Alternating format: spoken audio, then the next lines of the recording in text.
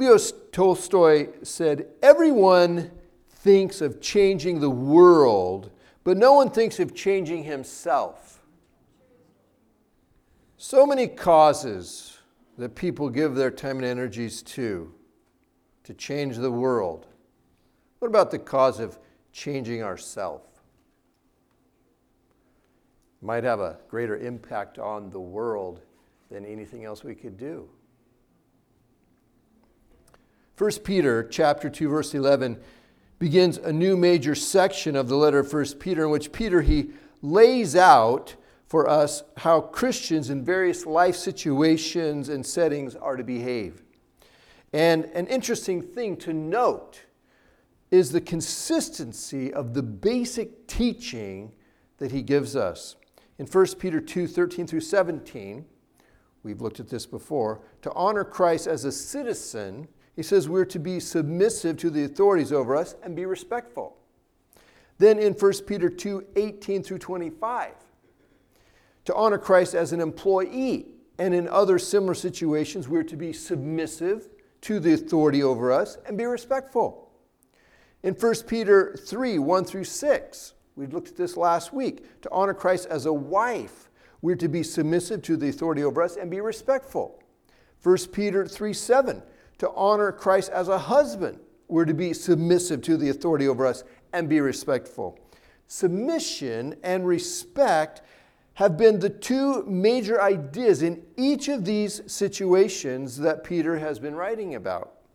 In the next verses, which we'll be looking at today, Peter turns his attention back to all believers, all followers of Jesus, all Christians, giving us instructions on how we should treat one another. And guess what? The same two major ideas are present in his teaching: submission and respect. Submission and respect. These are not popular ideas in our culture, are they? People recoil from these things, submission and respect. Our culture teaches us to do the very opposite. Our culture tells us, demand respect from others. Demand your rights. Don't let anyone tell you what to do. Don't let anyone push you around. Don't let anyone take advantage of you. Make sure you're getting your fair share. And here, we have Peter spending a chapter and a half of his letter promoting the ideas of submission and respect. There are two things I want to remind us of about this that adds additional interest. First, the believers that Peter was originally writing to, they were undergoing persecution for their faith in Christ. And rather than telling them to fight back, Peter tells them to submit and show respect. That goes completely counter to our natural inclinations, doesn't it? The second thing is Peter himself. He struggled with being submissive and respectful in his early days as a follower of Jesus. You might remember he's the guy who whipped out the sword and he was ready to defend Jesus, fighting with his sword when he was arrested in the Garden of Gethsemane. Now we have this same Peter teaching a very different thing. Well, what changed him? Jesus. Jesus is what changed him. Jesus changes lives. Let's take a look at verse 8 of chapter 3 of 1 Peter. Peter writes, "Finally, all of you, be like-minded, be sympathetic, love one another, be compassionate and humble." Peter lists 5 qualities in this verse that we should seek to have and develop in our own life and should be present as part of our church culture. The first is be like-minded, he says.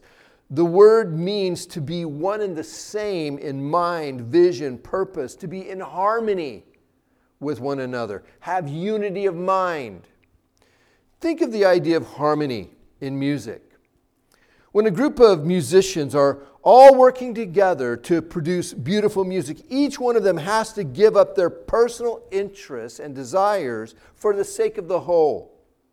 Disharmony comes when individuals are playing their own tune rather than following the music and lead of the conductor. It only takes one individual to seek selfish interests over the greater interests of the whole, and the music is awful, isn't it? I mean, but when everyone is giving of himself or herself for the sake of the whole, following the conductor, the beautiful music is produced. And the music that's produced is of a quality that it can't be accomplished by a single individual. The power of an orchestra playing in sync, every musician selflessly giving their effort to the greater whole, it produces something that is soul-stirring. The same is true with the church. It only takes one person putting their own interests first, and the church immediately begins to suffer and be less than what it could be. We need to all be selflessly playing the same music, all following the conductor, Jesus Christ.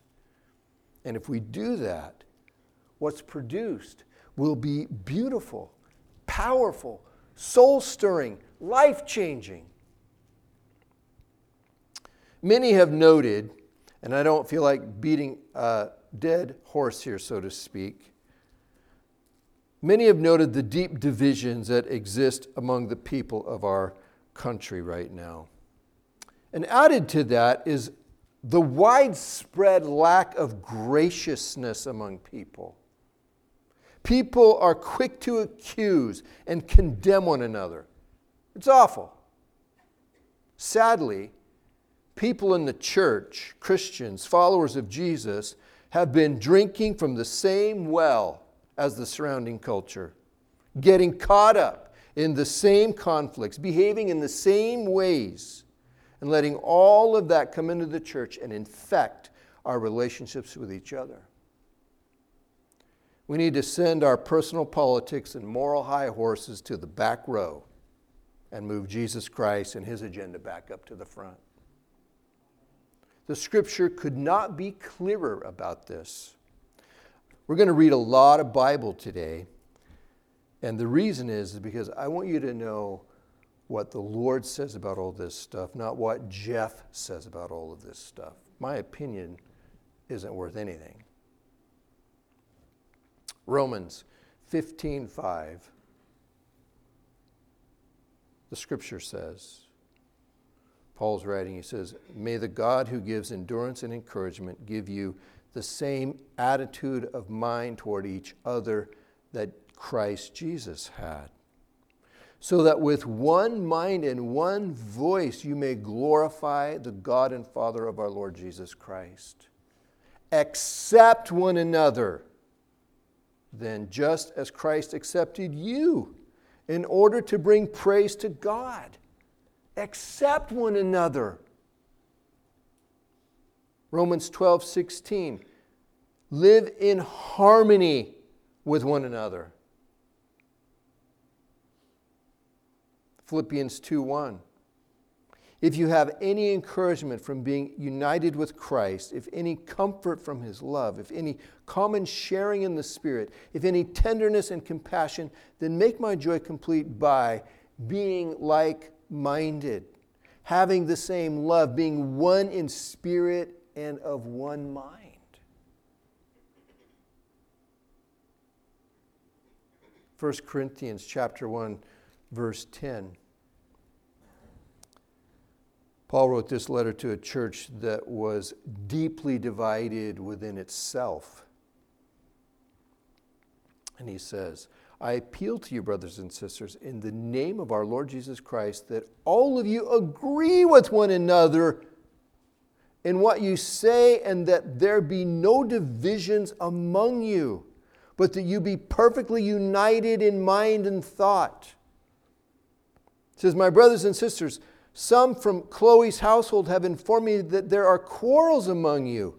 What I mean is this: one of you says, "I follow Paul," another, "I follow Apollos," another, "I follow Cephas or Peter," and still another, the super spiritual, "I follow Christ."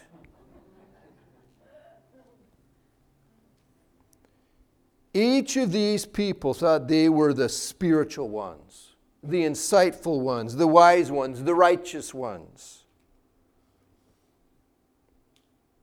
They each had a chosen champion for their causes. In reality, they were all acting like fools.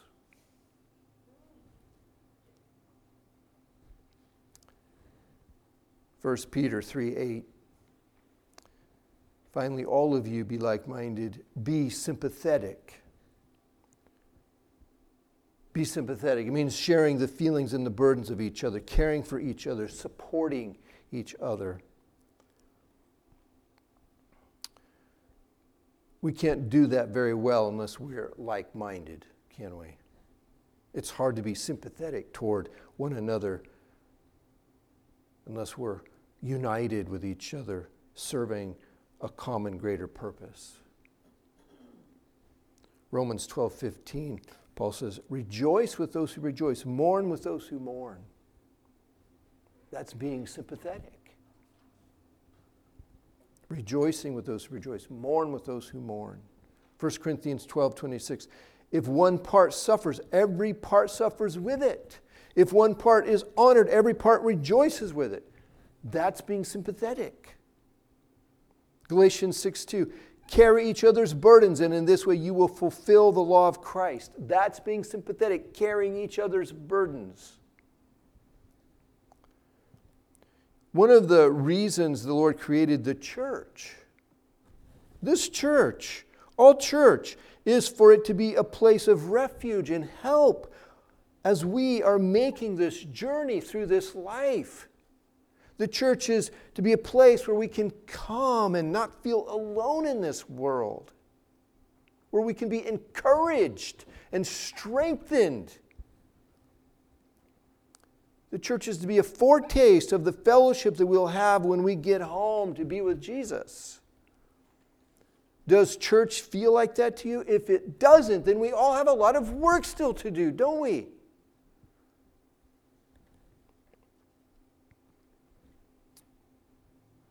It says, be like-minded, be sympathetic, love one another.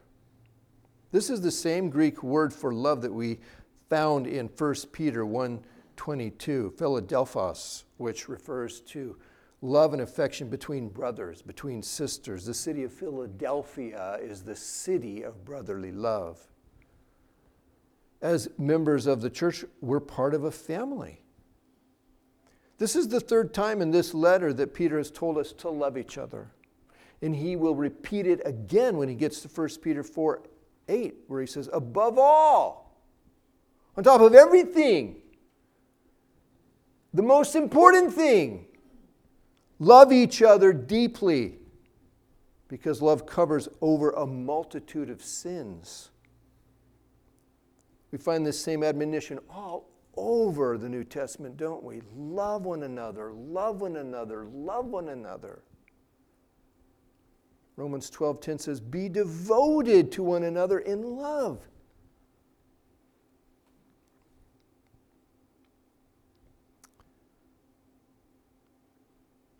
Be like-minded, be sympathetic, love one another, be compassionate.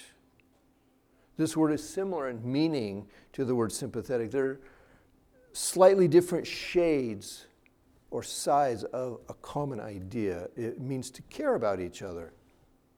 Put ourselves in the other person's shoes, trying to understand what it's like to be them, going through what they're going through. A very simple way to do that is to listen to the other person. Let's not be so quick to tell our story, but listen to the other person's story. Show compassion. Ephesians 4:32, be kind and compassionate to one another, forgiving each other, just as in Christ God forgave you. Be like-minded, be sympathetic, love one another, be compassionate and humble. Humble. Ephesians 4:2 says, be completely humble and gentle. Romans 12:16, do not be proud, but be willing to associate with people of low position. Do not be conceited. Philippians 2:3, do nothing out of selfish ambition or vain conceit. Rather, in humility, value one another above yourselves, not looking to your own interests, but each of you to the interests of the others. Romans 15:1. We who are strong ought to bear with the failings of the weak and not to please ourselves. Each of us should please our neighbors for their good, to build them up. There's the story told in Mark chapter 9, verse 33, where it says Jesus and his disciples, they came to Capernaum. When he was in the house, Jesus asked them, "What were you arguing about on the road?" But they kept quiet because on the way they had argued about who was the greatest.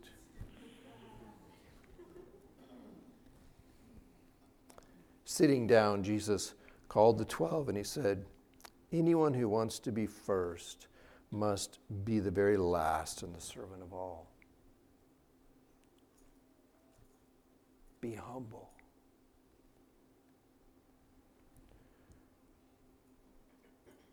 So this is how we are to be with one another as Christians and as a church. We're to be like-minded. We're to be sympathetic. We're to love each other. We're to be compassionate. We're to be humble. How should we behave when harmony between us breaks down? How should we react to people who show a lack of sympathy toward us? What should be our response to people not showing us love in return for the love that we're giving to them? How should we respond to a lack of compassion and humility from others? How should we behave when someone is hostile toward us? These kinds of things will happen. When we mix a bunch of people together, there's going to be friction.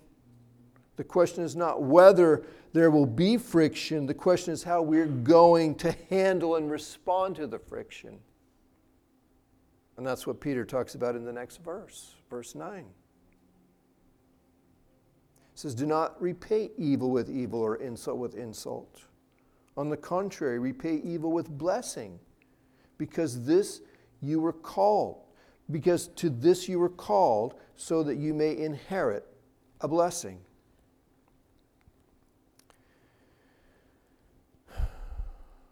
When someone does something evil to us or insults us, our natural reaction is to retaliate. I want to hit back. If someone hurts me, I want to hurt them back. But Jesus, he came into our world teaching a very different way of living, didn't he? Flip over to Matthew chapter 5. The scariest chapters in the whole Bible. Matthew 5, 6, and 7. Matthew 5, verse 38. This is Jesus speaking, and he says, "You've heard that it was said, eye for eye and tooth for tooth. But I tell you, do not resist an evil person. If anyone slaps you on the right cheek, turn to them the other cheek also. And if anyone wants to sue you and take your shirt, hand over your coat as well. If anyone forces you to go 1 mile, go with them 2 miles. Give to the one who asks you, and do not turn away from the one who wants to borrow from you. You have heard that it was said, love your neighbor and hate your enemy. But I tell you, love your enemies and pray for those who persecute you, that you may be children of your Father in heaven. He causes his sun to rise on the evil and the good, and sends rain on the righteous and the unrighteous. If you love those who love you, what reward will you get? Are not even the tax collectors doing that? And if you greet only your own people, what are you doing more than others? Do not even pagans or unbelievers do that? Be perfect, therefore, as your heavenly Father is perfect. Paul wrote in Romans 12:14, bless those who persecute you. Bless and do not curse. Verse 17 of Romans 12, do not repay anyone evil for evil. Be careful to do what is right in the eyes of everyone. What does it mean to bless? The Greek word is eulogio, whew, which may sound familiar to you if I hadn't have mangled it to begin with. We get our English word eulogy from this. A eulogy is a blessing. To bless someone means to speak well of them, to praise them, to hope and pray for God's goodness on their life. This teaching in 1 Peter 3:9, it should be followed in all of our relationships with people. It ought to be obvious, but this is how we should handle disagreements with our spouse.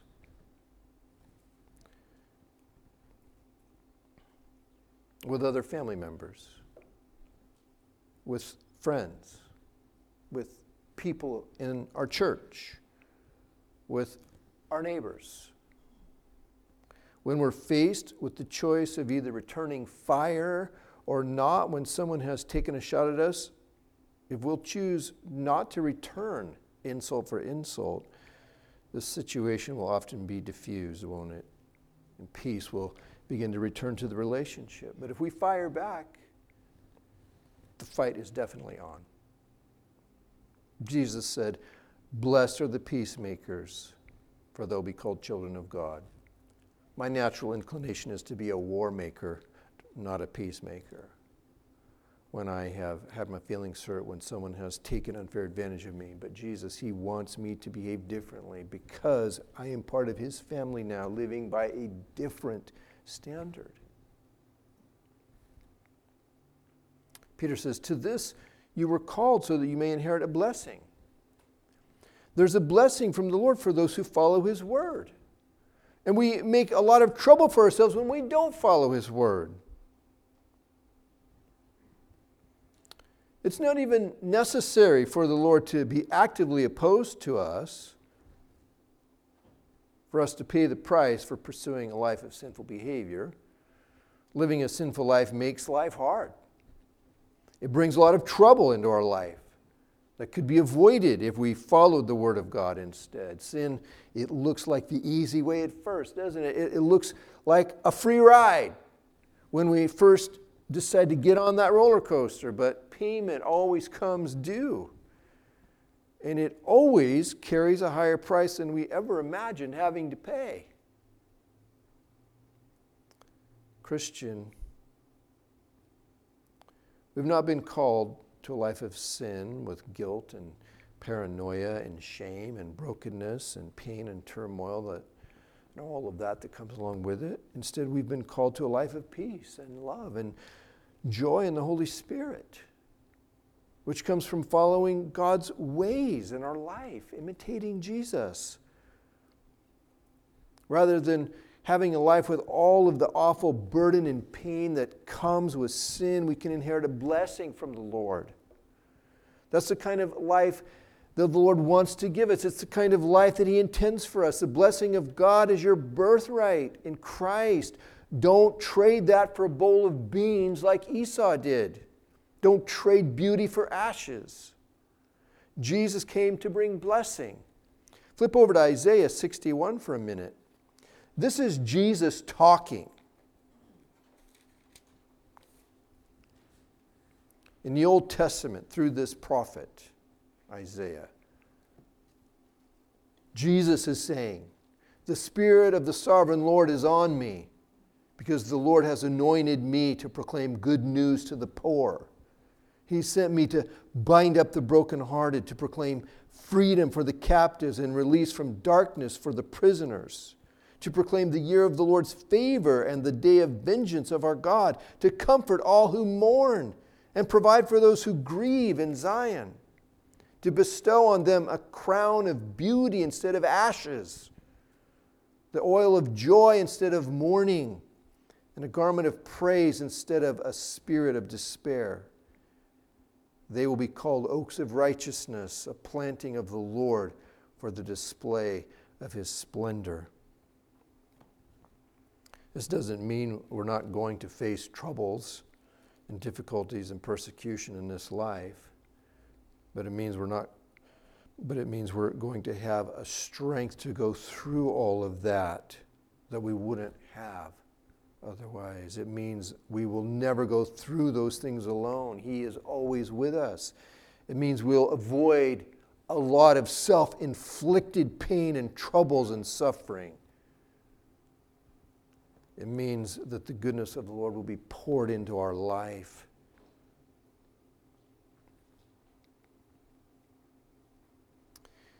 And we'll be with Him. Something to look forward to.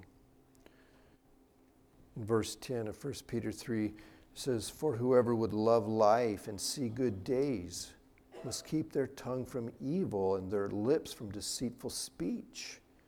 They must turn from evil and do good. They must seek peace and pursue it. For the eyes of the Lord are on the righteous, and His ears are attentive to their prayer. But the face of the Lord is against those who do evil." These verses are a quotation from Psalm 34, verses 12 through 16. What we've read in verses 8 and 9 are thoughts Peter has drawn, really, from this passage in Psalm 34. The Lord has promised to be with those who control their mouth,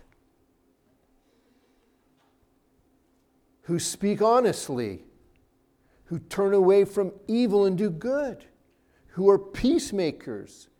Says the Lord hears their prayers and He takes care of them.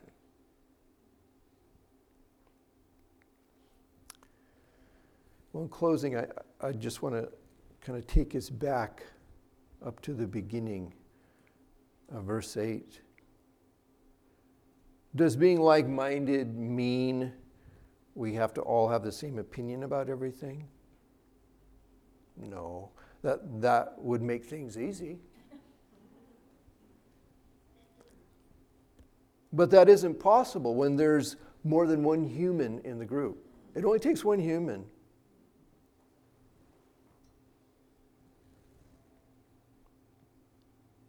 We don't even always agree with ourselves, do we?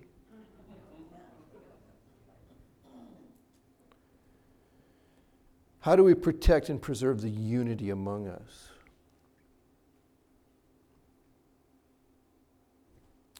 First, by being ruthlessly committed to our relationship with Jesus Christ and with each other. By being ruthlessly committed to our relationship with each other. That means we're willing to fight tooth and nail for our relationship with each other.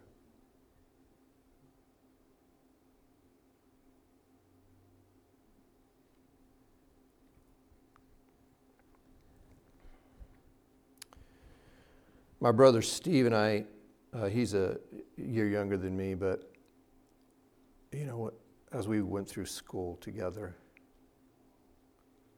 you know, we'd get in a mix-up with someone once in a while. But you know what? Everybody knew if you were going to get into it with Jeff, you were getting into it with Jeff and Steve. And if you were getting into it with Steve, you were getting into it with Jeff and Steve. You had to count the cost. Because we were both coming. We protected each other. We looked out for each other. We defended each other. Even if my brother deserved what he was getting, I was still with him. Because he was my brother. We need to be ruthlessly committed to our relationship with Jesus and with each other. Second, we need to be putting into practice what Peter tells us here in verses 8 and 9 of 1 Peter 3. We need to live in harmony with one another. Be sympathetic toward one another. Love one another. Be compassionate toward one another. Be humble. And don't retaliate, but instead bless one another. Let's commit ourselves to this. Amen. Lord, help us. Lord, protect us.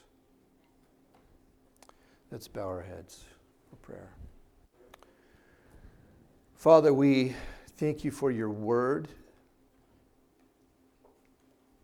We thank you for speaking to us through it.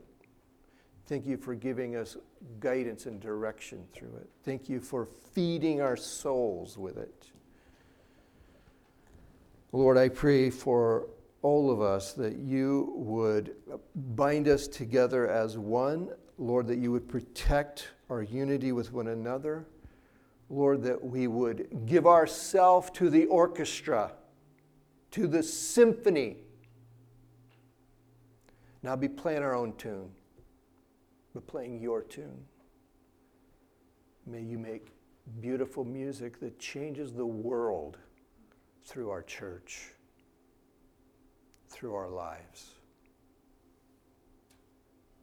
In Jesus' name, amen.